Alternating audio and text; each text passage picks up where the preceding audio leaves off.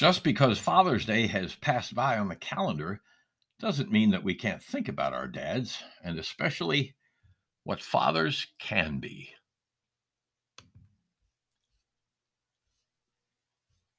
When I lost my dad at his age 95 in 2008, I wrote a piece that appeared here in remembrance of the man who most impacted my life.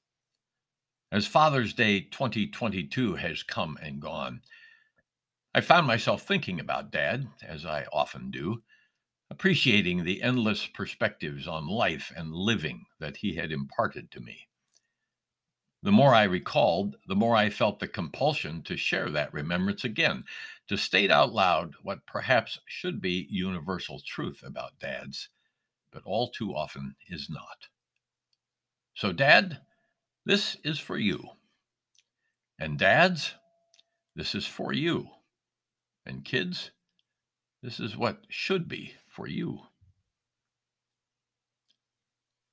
On Sunday evening at 8:40, I lost the best man I ever knew. At age 95, his passing could hardly be considered a shock, but I knew that someone truly remarkable had now both come and gone in my life and on the planet. His was a presence worth remembering, not only for what he meant to those around him, but to those who want to believe that there is still heroic nobility, a Renaissance fabric alive in all of us. Yet, this is not an everyman sort of story. It's about this man. He was born without ceremony in a small Ohio community to working class parents, raised in the urban outskirts of Philadelphia. In growing to adulthood, he worked at menial but many jobs that laid the groundwork for the discipline, persistence, constancy, and steadfastness that came to characterize his life. He served as an officer in the United States Air Force during the tumultuous war years and acted upon his love for the woman of his life by marrying her in the middle of those uncertain times. It was one of many examples of his belief in the future and the positive impact of his own attitudes on the world around him.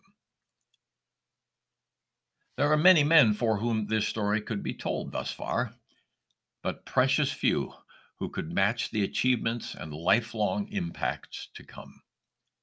For this was a true Renaissance man, not in the sense of surface sophistication, but in the reality of being able to learn and refine life and work skills almost without boundaries. He simply made up his mind to achieve something, and then he did it, most often with humor and great grace. The power of a positive mental attitude marked every endeavor of his life. I happened to be with him on one occasion when he predicted that he would change the mind and attitude of an entrenched appliance sales clerk by the sheer force of his own positive mind. I stood in awe as the overmatched clerk reluctantly, painfully yielded on every term under negotiation.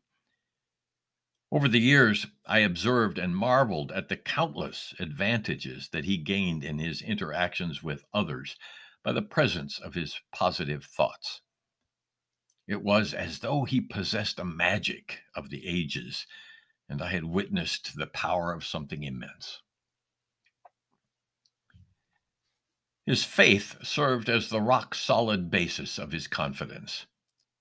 If he was aware of the Renaissance nature of his existence, he would have attributed it to his unswerving belief in and reliance upon God's presence in his life. He did not openly proselytize or condemn, but simply lived every day with the recognition and appreciation of the capacities with which he had been blessed. He was openly grateful. He regarded the presence of wife and the boys, who were my three sons, as gifts beyond measure, and demonstrated the unusual practice of devoting time to them, despite a career and culture which invited otherwise.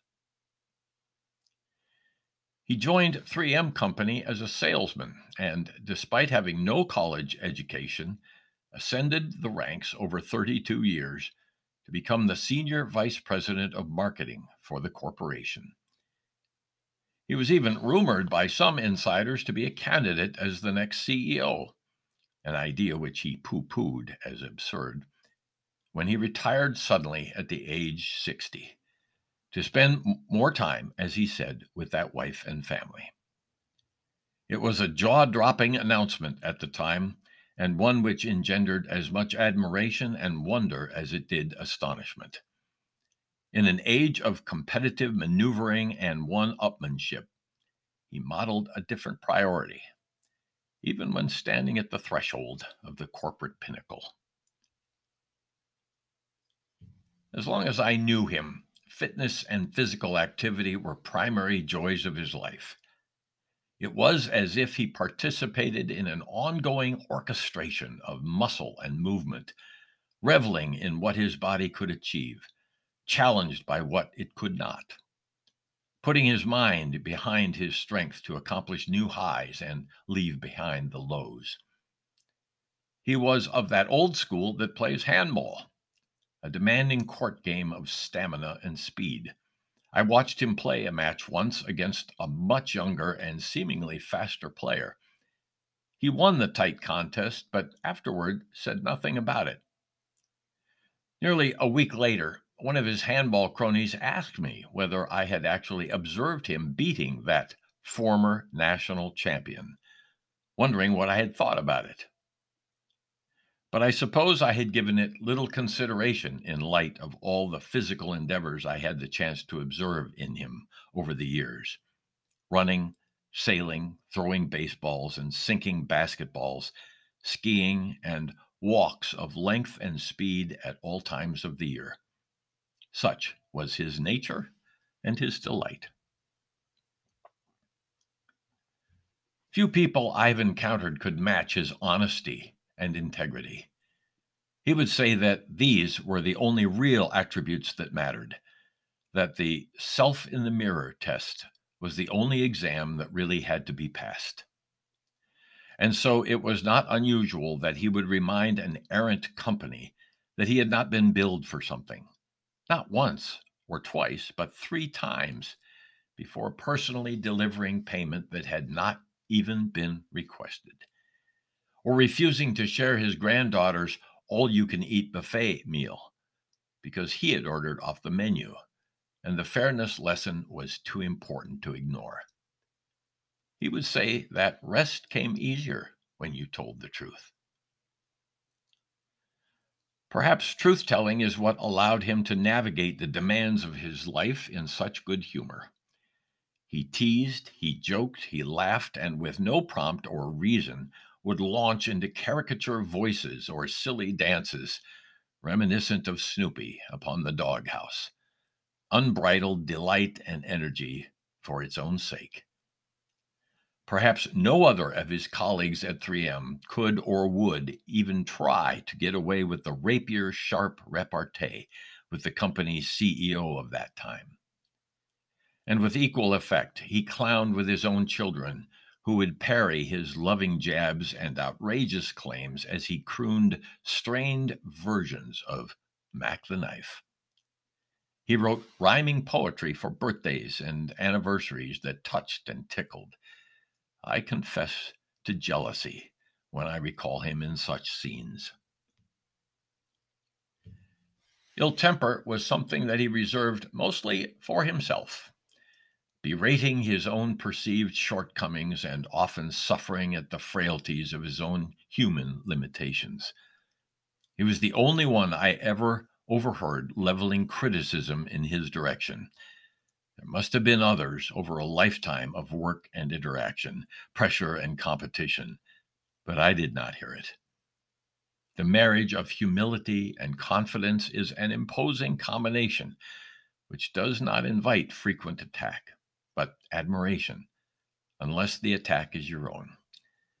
Perhaps he was tough on himself out of recognition that others would find it difficult to do so.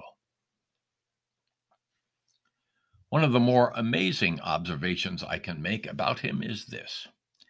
In the 59 years during which I knew him, I never heard him utter so much as one word of profanity.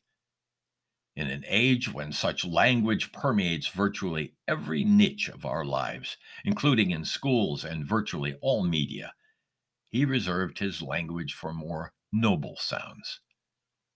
When I asked him about such discipline, he replied that for him, use of profanity signaled a lack of anything more important to say, that guttered words would place you firmly in the gutter and undermine the truly valuable things you might have to say.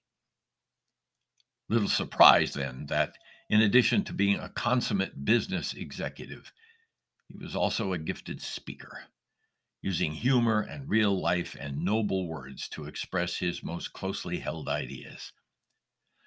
I even heard him preach a sermon on one occasion at a community church where lay pastors were the norm. His sermon was entitled The Unfinished Man, and while I suspect he may have been referencing himself, I recall wondering why. The sermon was riveting, personal, and in all likelihood, that community church has heard nothing like it since. The descriptions and stories seem hollow as I recall them here, like a photograph of the Grand Canyon. It is difficult to capture the grandeur and impact of such a presence. One has to experience it personally in all of its splendor and facets. I did so. The best man I ever knew was my father, and I have the privilege of looking back on a life that modeled a standard of which I remain in awe. My father had little formal education, but possessed the native, measured intelligence of a near genius. He and my mother started with little more than their love and determination, but created a storybook life of success and family. He acquired material comforts and opportunities, but treated charity as his personal calling. He was a kidder, but treated principles with the solemnity of their importance. He lived to the old age of 95, but persevered to work out on his exercise bike until just days before his end. And in all due respect to all the other sons of all the other fathers, he was the greatest dad that there ever was, and the best man that I ever knew. He has been a tough act to follow. I'm still working on it.